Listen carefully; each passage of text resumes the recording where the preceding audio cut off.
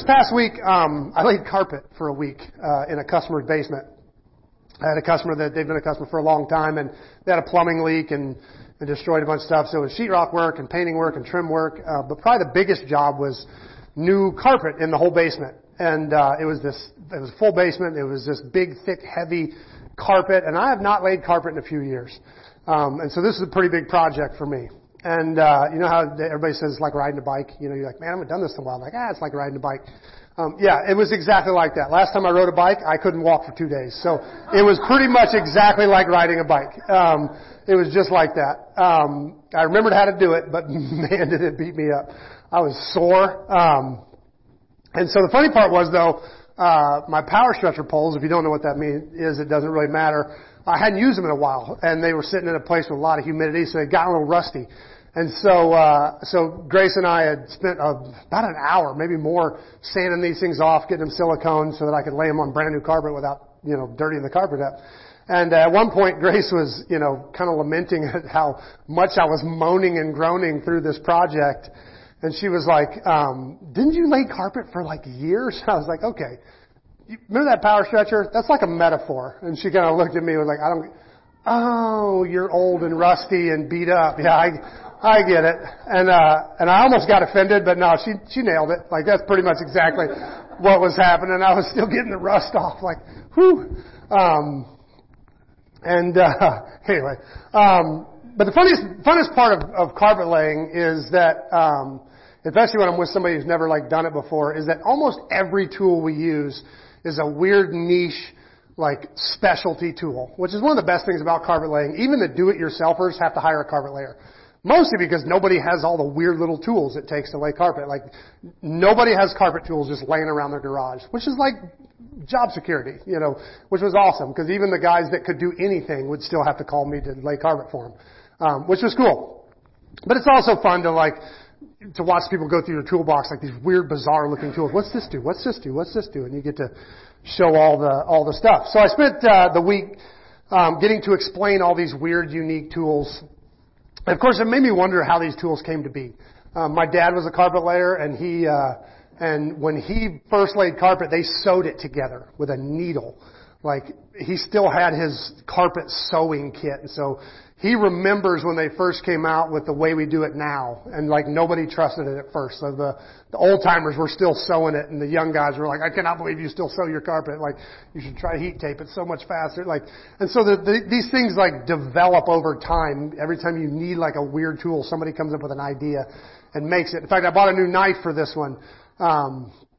That has come out. This knife has come out since the last time I laid carpet. It's only been a few years. But it's exactly like the old carpet knife, only it has this wrap-around thing that goes around your pinky. Because every single carpet layer, when they're cutting the baseboard, hits that spot where there's a nail sticking out just a little bit, and it just eats your pinky, just devours it. We all have big scar tissue over our pinky. And so somebody came up with a way to make the knife wrap around and protect that pinky. And I saw it, and I was immediately upon seeing it, knew what it did, and was I must have it. I must have that. And so I bought the new knife. It's crazy how these things come up. And this isn't just carpet tools, it's everything. I mean, Dale is a tool maker, and he's a weird genius tool maker. People come in with an idea, and in a weirdly short amount of time, they walk out with a tool. Because Dale was I can make that. And he makes it. And that's, it's crazy how these things pop up. The perfect tool for the perfect job is almost miraculous. It's almost like magic. And this morning we're going to talk about the right tool for the right job. And we'll get into that more later. But first, let's review just a little bit. We're in our long summer series through the book of Romans, and we're using the tabernacle in the wilderness as our outline. And my wife told me to put a picture of it. She's like, you should have a picture of every week. And so I'll do that next week. I didn't get a chance to put it in this week. But because we believe the gospel is not a new thing. It's not brand new. It's not even a New Testament thing. I think the gospel message is what God has been telling us since the moment humanity chose their own path instead of the path of God, the path that God had laid out for us. God has known the structure and content of the good news from the very beginning. And when we see the similarities in the structure of the tabernacle in the wilderness to those in the systematic layout of Romans, we realize that this is true. Which is honestly is why I think God said to Moses, you have to be really careful to build it exactly like I told you in the mountain. He says that over and over and over again in the Torah. In the book of Leviticus, as they're building the tabernacle, he's like, make sure you build it exactly like I showed you. I think it's because he was preaching a sermon. He was telling a story. This is what salvation looks like. And that tabernacle tells the story. So far we covered chapters 1, 2, and 3, which represent the door of the tabernacle, where the sinner would come to grips with their own sin and become aware of their need for forgiveness. Paul condemns the lawless sinner, the religious, righteous sinner, and then everybody who slips through the cracks in those chapters, who try to hang on to self-righteousness in any form. He states plainly that all have sinned and fallen short of the glory of God. Then in chapters 4 and 5, Paul takes us to the altar where the sacrifice is made to atone for sin. Paul says that God makes that sacrifice on our behalf in the person of Jesus, God's own Son, as a free gift of grace for our salvation. And then Paul unequivocally declares us to be at peace with God. We leaned hard into this. God makes this argument that if God would go to crazy lengths to save you when you were sinners, how much more grace is available now that you're part of His people. If He was that gracious to His enemies, just imagine how good He is to His children. And then last week we stepped from the altar to the laver, this big bath where the cleanup process begins. Stressing how important it is that we make our sacrifices before we clean up. That they don't necessarily overlap. And the big part of the structure of this book is a response, at least the section we're in now, a response to the natural questions that come up if you try to apply chapters 1 through 5. If we really are at peace with God, if we really were all condemned by sin and unable to help ourselves, and God really did send Jesus to pay the price to save us, and things really are now good between us with God, then what do we do with all the rules? Like the natural questions that pop up in light of that environment that chapters 1 through 5 create. Paul now dives into those questions. Like, so then what? So now what? How do we live? What do we do with everything the Bible says about how we should live? Paul continually refers to that idea as the law, the rules, the do's and don'ts, the expectations. And he asks 4 questions. Last week we dealt with the first question: shall we just keep on sinning so we can receive more grace? And all of us do this a little bit. We don't like it, but we'll know something's not quite right, but we also know God has grace, so we do it anyway. And that's what Paul's saying. Do we go ahead and sin because we know there's going to be grace? And of course he says no. To answer this question, he actually makes a simple statement about the way things are since Jesus died on our behalf. His thesis is basically that we're dead, that we died. The sinful part of us that wants to constantly rebel from God is dead. This is actually a pretty powerful theology that basically says your relationship to sin goes like this. If you sin, you will die. He said that in the garden. It was the very first kind of contract, covenant between God and man. If you sin, you shall die. And then he says, on the cross, or more accurately, Paul says in baptism, that's what we do. We die. He says you're buried with Christ and you raise again to newness of life. So that death, that contract is paid. If you sin, you will die. We sinned and we died. That's paid. We don't owe that anymore. That's gone. So he's like, you're dead. That's done. You died. You paid that price. You paid for that covenant. So you're no longer bound into this sin-death narrative. That's not part of the narrative anymore. You are freed from that entire story of sin and death. Then Paul introduces a powerful concept with this Greek word logizame. I don't know if you remember that word, logizame, last week. It's basically the idea that God told us what is real. You died. And it's our job to agree with that, to believe it. And it's not the pistis belief that we're supposed to have in Jesus that's this relationship, faithfulness kind of belief. This is the mental belief. This is the logizame, where logic. It's where we get our word logic. It's the mental part. God said it. We agree with it. Period. That's like that bumper sticker. God said it. I logizame it. That settles it. So he said, you're paid, it's your job to believe that. I mean, you paid your debt, it's your job to believe that, to logizame it. Now today, We're going to look at what really changes if we do. We're going to dive into if we truly believe that we are dead to sin, like Paul says we are, then what's that change? If we actually believe that what God said is true, things should change in our lives. Some things should happen differently, and Paul's going to dive into that a bit. So we'll start with the full text, and then we'll dig in. This is Romans 6, verses 15 to 23. Well then, since God's grace has set us free from the law, does that mean we can just go on sinning? Of course not. Don't you realize that you become the slave of whatever you choose to obey? You can be a slave to sin, which leads to death, or you can choose to obey God, which leads to righteous living. Thank God, once you were slaves to sin, but now you wholeheartedly obey this teaching we have given you.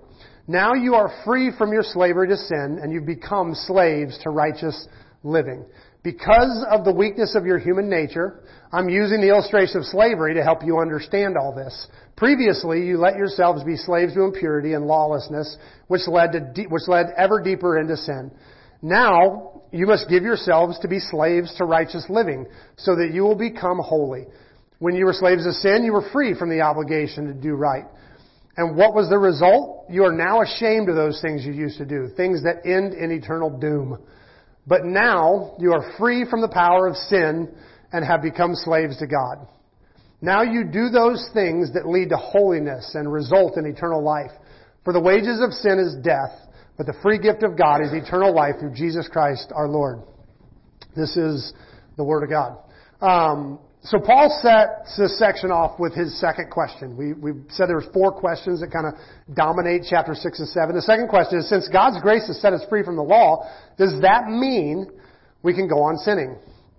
And this question, more than any other of these 4 questions raised in chapter 6 and 7, is the question I think we deal with in our context the most. The question that I think most suits where we are. Some of the other questions about the nature of the law would have probably been bigger if we were Jewish and we were raised in a law context first and then grace comes in. Yeah, then the questions about the nature of the law might have been more powerful to us. But for us today, we basically learn grace first. And then we kind of learn law as like a backstory to grace. And so those don't hit us the same, but this question does. Like, since grace is here, do we just go on sinning? Can we continue in sin since grace? And I think this is a question we've each bumped into once or twice, or maybe 2,000 times. It comes up all the time. We wrestle with, what's it mean to be saved by grace? How far can you take that? What's it mean that we're at peace with God? What can I do whatever I want? Since we don't live under law any longer, does that mean we can just go around doing all the things the law forbids? Where's the line? If we can do some of them, but not all of them, then how does that measure up? I mean, we wrestle all the time. We did a series on the 10 Commandments a while ago, that we would all say, well, yeah, murder and adultery and stealing, those are pretty bad. They're in the same top 10 list as disobeying the Sabbath.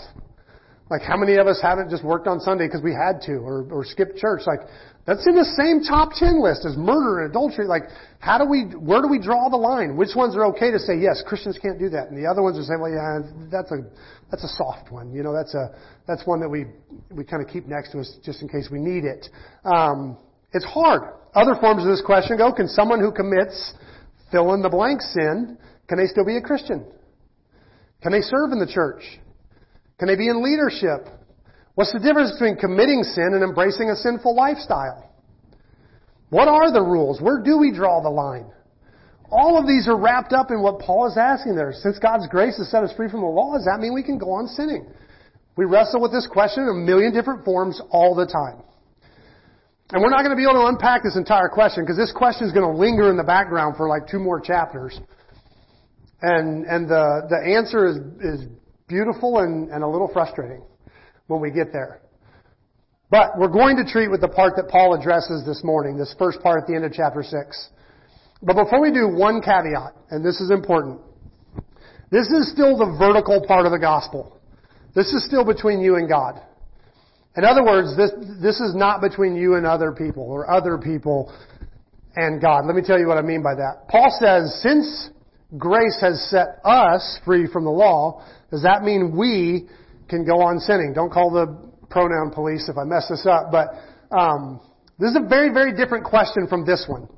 Since God's grace has set him free from the law, does that mean he can go on sinning? Can you feel the difference? There's a very different question. As we wrestle with this morning's question, it's important to remember that this is about you. This is not about the other guy. This is not about what they're allowed to get away with. This is about in your own heart, in your own relationship with God. Paul's going to unpack how to deal with other people. That's in chapter 14. We've got a ways before we get there. Paul does deal with how do you wrestle with someone else's sins that bug you. We're going to wrestle with that question. That's not here though. This is about you and God. This is about your life. So you got to be real careful because a lot of us don't really wrestle so much with, am I allowed to just go on sinning as much as I want? Like most of us know if we're a Christian that we don't get to do that. We might wrestle with, is this sin? Is this not sin? Like what is and what is not sin? But very few of us, once you truly have the Holy Spirit in your heart, feel like you can just run around and do whatever you want. I think our own consciences take care of that. What bugs us is if that guy can run around and do what he wants. We don't like that at all. And that's what we like to wrestle with. No, I'm doing fine. I know where my lines are, but surely he can't do that and be a Christian. And so that's not what's happening in this chapter. We gotta be real careful of that. We're still in the part of this story. In chapter 12, Paul's gonna shift and talk about how this lives out that way. He goes horizontal. How do we live with other Christians in the church? How do we live with our society? And he gets horizontal later. This is not horizontal yet. This is still between you and God. Really important distinction because it changes the entire ethos of this passage. Brett, I'm sorry, I'm way off my notes. You're going to have to catch me in a bit. None of us wrestle with, am I allowed to just go sin? I rarely see people, and usually the people that are asked that questions are still in the kind of the agnostic phase of, do I want to believe in Jesus? Like, they're asking antagonistically. I've never met a Christian who's genuinely, trying to have a relationship with God who really wants to just run around and sin all they want. I just haven't. Usually the Holy Spirit's presence in you won't let you do that. We want to take this passage just between you and God and we want to aim it at other people. And that's not what's happening here. We will deal with that later. It's also important because this distinction between dealing with my sins and me dealing with your sins, or his sins or their sins, is an utterly unique characteristic of the new covenant. There's a distinction. As prophesied, Jeremiah, prophesied about the new covenant. And then Jesus kind of dusted that prophecy off. Jeremiah said, I'm going to make a new covenant with my people. It's the only time that phrase is used in the Old Testament. Nobody was expecting it. Nobody was waiting for this new covenant. Jeremiah drops this weird thing. I'm going to make a new covenant with my people. And then Jesus, in this weird move at the Last Supper, says, this is the cup of the new covenant. Like he's like going, this moment is talking about that thing Jeremiah said. That phrase, new covenant's important. And this blood, that my blood represents what Jeremiah was talking about. So it's the only time the Old Testament referred to what Jesus is saying at the Last Supper. And here's how that new covenant reads. It's a little tough. So the day is coming, says the Lord, when I will make a new covenant with the people of Israel and Judah. This covenant will not be like the one I made with their ancestors when I took them by the hand and brought them out of the land of Egypt. They broke that covenant, though I love them as a husband loves his wife, says the Lord. But this is the new covenant I'll make with the people of Israel after those days, says the Lord.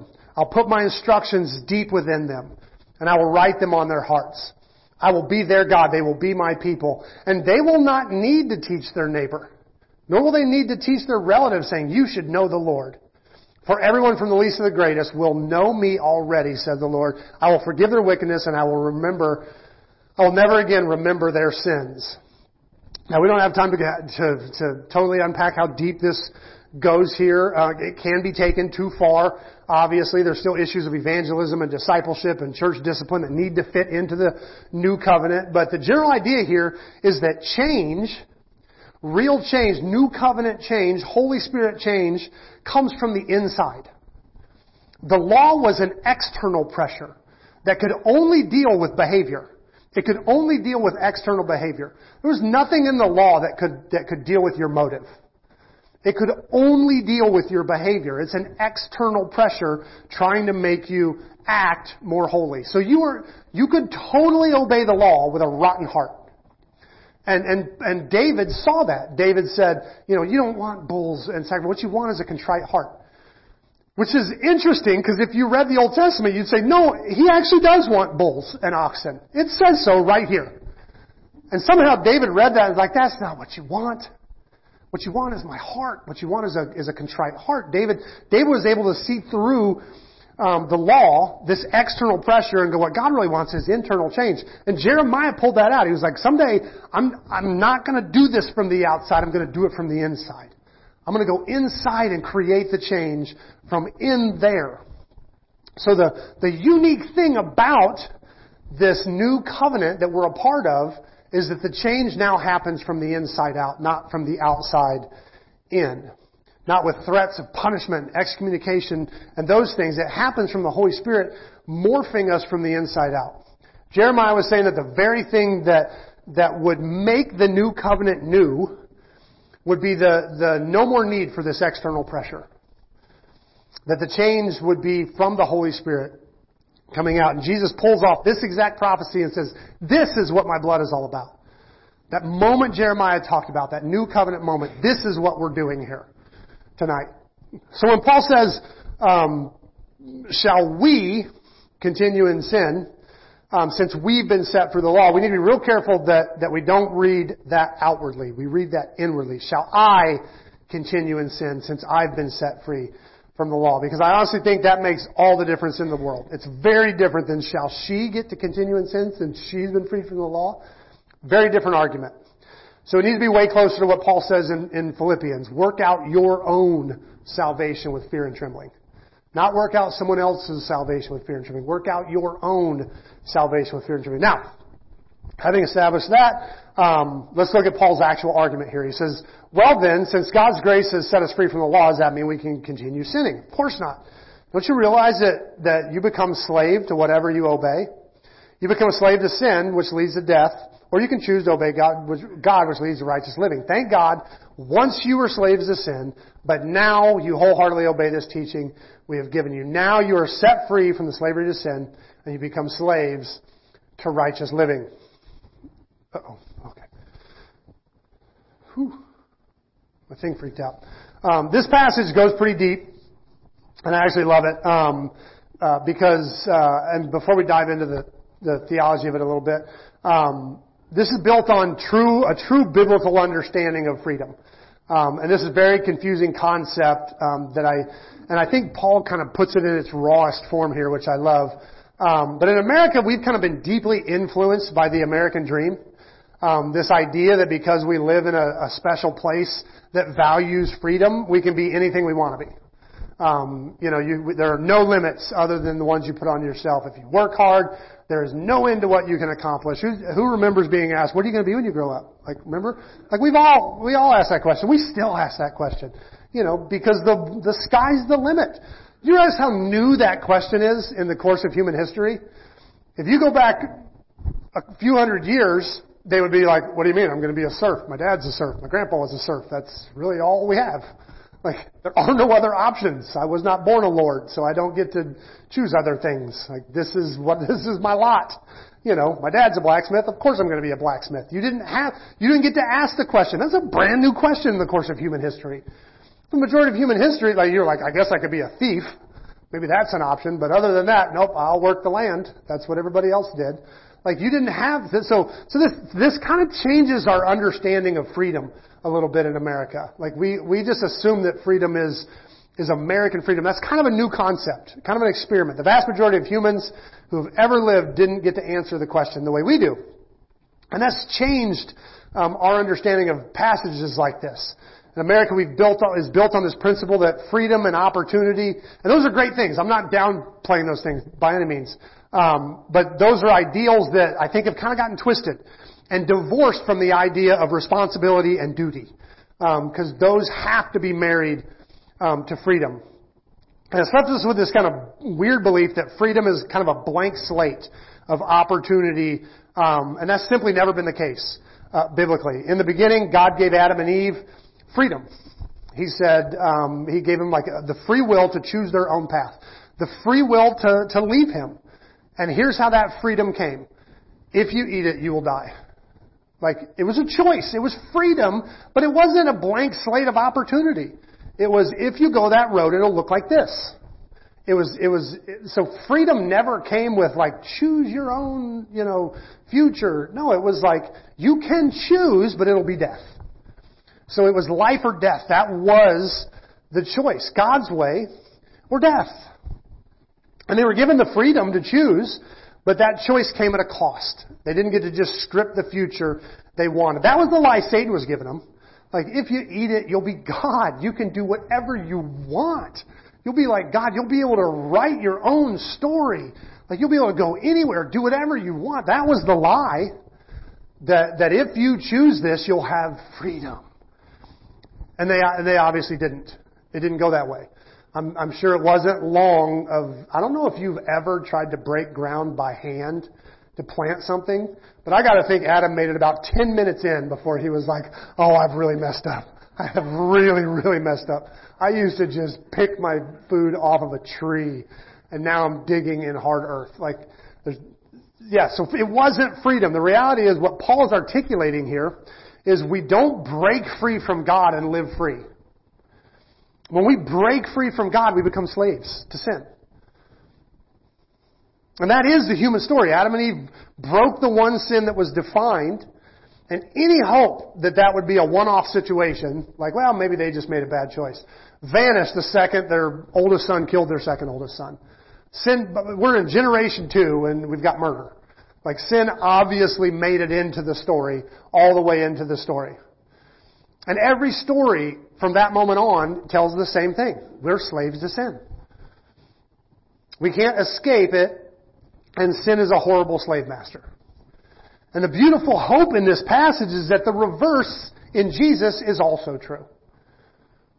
Paul is saying we were slaves to sin, all of us, since Adam and Eve, but because we died, remember last week we established in baptism we are death, and since we died, we are free from that slavery to sin. And this is crude, and I certainly don't mean to make light of slavery, but death is the one way to absolutely be set free from slavery. It's the guaranteed way out. And we died.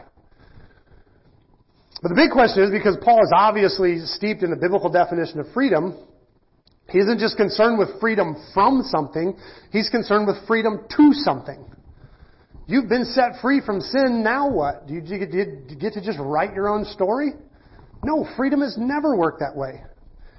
We aren't just freed from sin to do whatever we want. What happens is closer to a slave trade. We move from being sins to slave to being sins to God and righteousness, or slaves to God and righteousness. So let's unpack that a bit. Paul is establishing two masters here. He says, you are free from the slavery to sin, and you become slaves of righteous living. Remember, Paul's original question is, since we're freed from the law, should we continue to sin? And his answer is, you're freed from that master. You don't have to live under those definitions anymore. You are free from living in the world of thou shalt do this, thou shalt not do that. I mean, think about how much effort we put into not sinning. Like how much time the church spends defining sin and figuring out how to punish those who sin and figuring out like who to excommunicate because they have certain, like, think of the energy and effort we put into sin still today, 2,000 years later.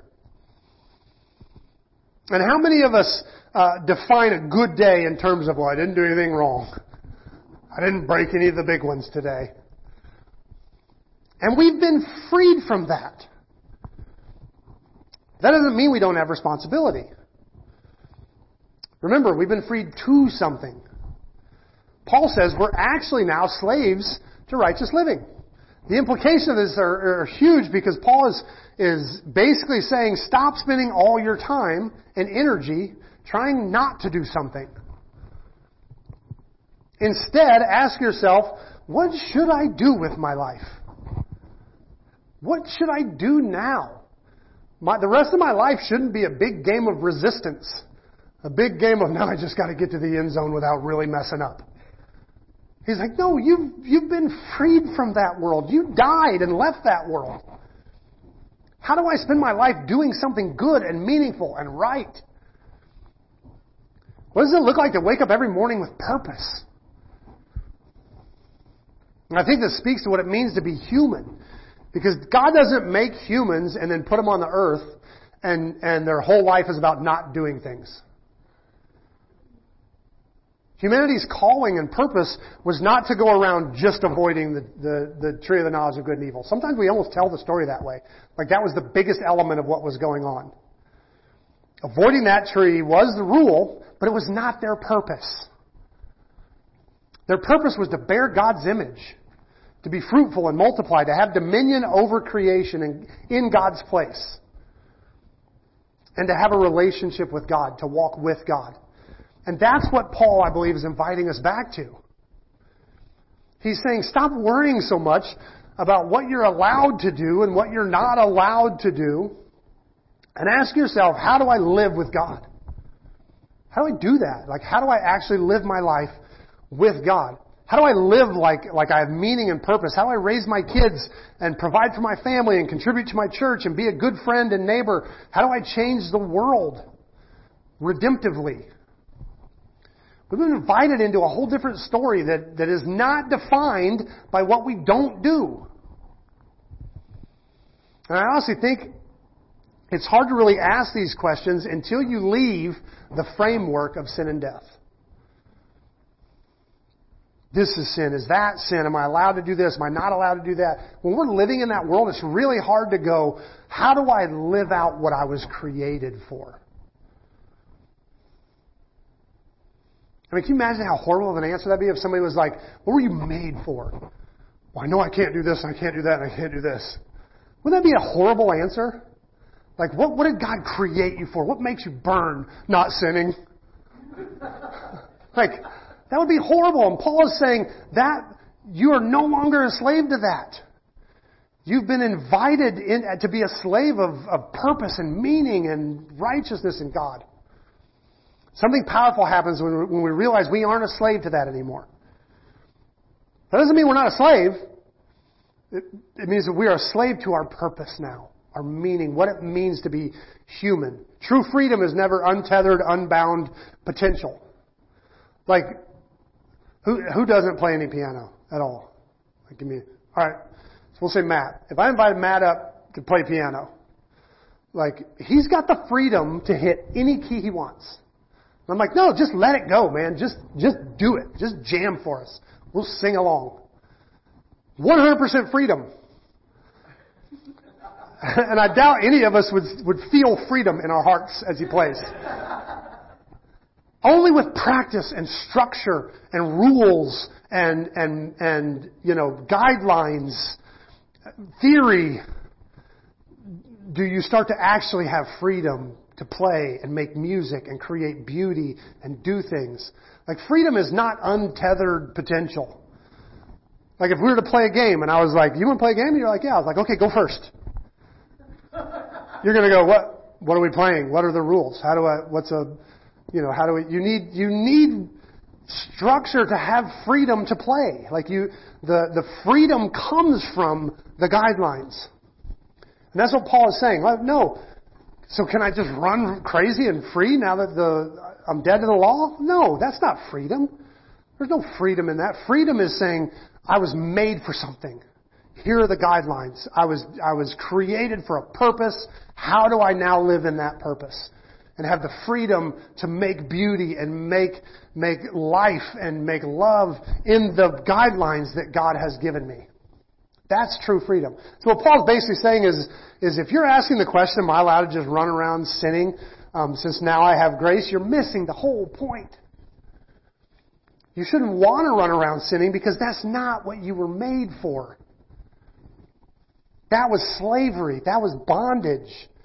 You're now actually free to live the way you were created to live, which includes rules, yes, but not for the sake of not sinning. For the sake of being what you were made to be. I know this sounds like semantics, but it's a huge distinction. I use this example all the time. Like, I don't do nice things for Esther because I'm afraid she'll leave me if I don't. That'd be a horrible marriage. Like, I made the bed. Are you going to stay? Like, can you imagine how awful that would be? No, I do good for Esther because I want to be a good husband because she deserves it and she's an amazing wife and it comes out of a place of relationship and beauty because I want to do that. I'm not always good at it. I fail a lot. But I love the goal of being a better husband. I love waking up and wondering what I can do today to show her I love her. And believe it or not, that's the kind of relationship that we're invited into, and you can't have it if you're still living under the pressure of sin.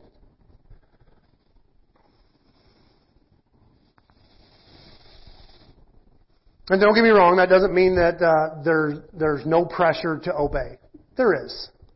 Like we've been saying, it doesn't mean that there's some weird freedom to do whatever the heck you want. It means the commands suddenly come from within us.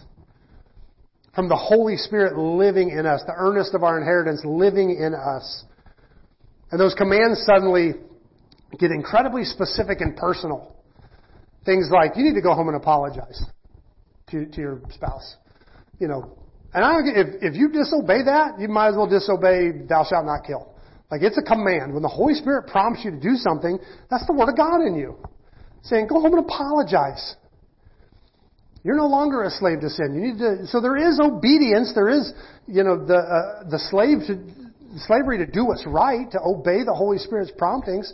But it's not an external thing. It's obeying what the Holy Spirit is asking you to do. Matt and Jess felt God invite them or ask them to move to Wellsville. They thought they knew why, and that didn't pan out, and they were confused and frustrated and honestly questioning God. Me, on the other hand, I have no questions about that move. If they weren't in Wellsville, they most likely wouldn't have ended up here, and our family would honestly probably have no idea how to function without Matt and Jess in it. And so I can see God all over that, and I'm glad they obeyed. And I think that command to move might as well be in the Ten Commandments for them. Like when the Holy Spirit tells you to do something, yeah, you're supposed to obey it. Like actually obey it. The Torah, the law, didn't tell them to move here. But if they disobeyed it, they might as well have disobeyed any command in Leviticus. And Paul's going to dig way deeper in chapter 8 as to what that means to obey the Holy Spirit and that's way bigger than just preventing sin. But the Holy Spirit is actually fixated on making us like Jesus. On changing us to be more like Jesus from the inside out. In other words, make us what we are created to be. And the presence of the Holy Spirit is a really, really dramatic and paradigm-altering characteristic of faith in Jesus. It's what's new in the new covenant. It's a game changer. In fact, listen to how different life was, I say was, in verse 20. And Paul lays it out. He says, when you were slaves of sin, you were free from the obligation to do what's right. And this is kind of deep, but like, the deal was, if you sin, you die. And so, once you sin, like, saying I'm going to stop sinning doesn't change the contract. You still have to die. Like, there's no point you can just fix it by going, I'll take it back. I used to hate that when somebody would say something that would offend me. I'm sorry, I take it back. I was like, no, you don't. You said it. It's out there. And there's a couple things about this verse I do want to point out. First, this verse makes politics and a democracy really tough. I know I've said this before, but democracy is a brand new thing in Christianity, in church history. Almost none of the theologians who have really shaped the modern structure of the church wrote about Christians in a democracy. Because they could have never dreamed about it. They could have never dreamt of democracy. They couldn't have even imagined it. The reformers that wrote so much about the church, they all lived under a monarchy. They just assumed a king would always rule. And so they couldn't have dreamt about, like, oh, here's how you vote in a democracy. Because they wouldn't have thought about it. Paul didn't write about it. Paul lived in an empire. So he wrote about how the church was this subversive underculture that was always pushing against the culture. He couldn't have dreamed of a day that Christians had a seat at the table and had a vote. So none of our writers wrote about what we have to deal with in politics. It's new. It's only a couple hundred years old in the 2,000 years that the church has been a thing. Democracy is a new experiment. Like we don't have any any of our writers who helped shape us, we don't have their words to help us. We have to figure this out. We're kind of hanging out here by our own. And so, lost again, Brett, sorry. So we don't know what it means to be a Christian and have a seat at the table. So having said that, we have to be really, really careful with verses like this, expecting non-Christians to live by Christian principles or rules at all. According to Paul here, if you're a slave to sin, you have zero obligation to do what's right. And this is hard in a democracy because we really want to pass laws to make people do what's right. And there's times when that bugs. I think it's important in America because though I do believe we should vote our worldview. That's what it means to be an American. You vote your worldview. I think our worldview needs to be shaped by biblical principles. That's what it means to be a Christian, to have your worldview shaped by the Word of God. So I think we should vote what we believe. Like that's absolutely what it means to be those two things. But we have to be really careful never to be surprised when sinners sin. Like sometimes we have this like shock that sinners are sinning. Like, and they shouldn't do that. We live in America where those things shouldn't happen. But these people are under no obligation to do what's right. Paul makes it very clear. And so when we look out and see people sinning and coming up with crazy new ways to sin, we have to stop treating them like they're the enemy, like they're the bad guys. They're doing exactly what they're supposed to do. They're literally doing what the Bible says they should do. Because they're under no obligation to do what's right, considering their spiritual status. So the next time you're on a social media feed and you just see craziness, just sinful craziness, do two things. First, thank the Holy Spirit for His presence in your life, that He not only inspires you, but empowers you to follow God. That's important. And two, pray for those crazy, sinful people to find faith in Jesus, that the Holy Spirit can begin to change them from the inside out. Don't be shocked. Don't yell at them. Don't comment terrible things. Don't pretend that the world is going to hell in a handbasket. They have zero obligation to do what's right. They're doing what they're supposed to do. And Paul made it clear in the last chapter, while they were in that state, God sent Jesus to die for them. Showed them crazy grace. They're why we're here. To reach out to them and love them and bless them. That doesn't mean we like what they do, obviously. Anyway, so that's the first thing. Sinners are supposed to sin. That's important. The second thing that I want to say about this passage is that if you've put your faith, your relationship-driven pistis kind of faith in Jesus, this is not you any longer. You don't live under that cloud anymore. In fact, Paul sums up the believer's situation very differently in verse 22. He says, now you do those things, but now you're free from the power of sin and have become slaves of God. Now you do those things that lead to holiness and result in eternal life. And this is such a powerful verse. First, this is an absolutely return to pre-fallen frame of reference. You are freed from that. And to the modern ear, it sounds a little harsh because we use words like slave, but something to note, the Bible, when it speaks of slavery, is never speaking of race-based lifelong slavery. That's not what slavery was in the Bible. The kind of slavery that we participated in for like 400 years. That is, the Bible calls that evil, always calls it evil. This is like part of their economic system. It's basically the equivalent of being in debt. When you got in debt, you usually entered a slavery situation to pay off your debt. Which also brings up a cool word that's in this verse. The second interesting fact about this verse is that God uses, when He says slave, He uses the word doulos, which is a really cool Greek word. If a person entered into a slavery relationship because they owed a debt when their debt was paid and they were freed, if they liked being there, they liked serving the family, they liked their new role, they became a doulos, which is like a chosen, it's called a love slave, is what Paul called it. And they had a ear-piercing ceremony, and it was a way, they now wore this earring that said, I'm here by my own free will. I'm not, my debt is paid, I'm free, and I want to be here. That's the word Paul uses here, doulos, a love slave. But we become a love slave. But the third thing I want to get from this verse is the tense is important. Paul doesn't say, now you just go around doing holy things. And now you just go around just living eternal life.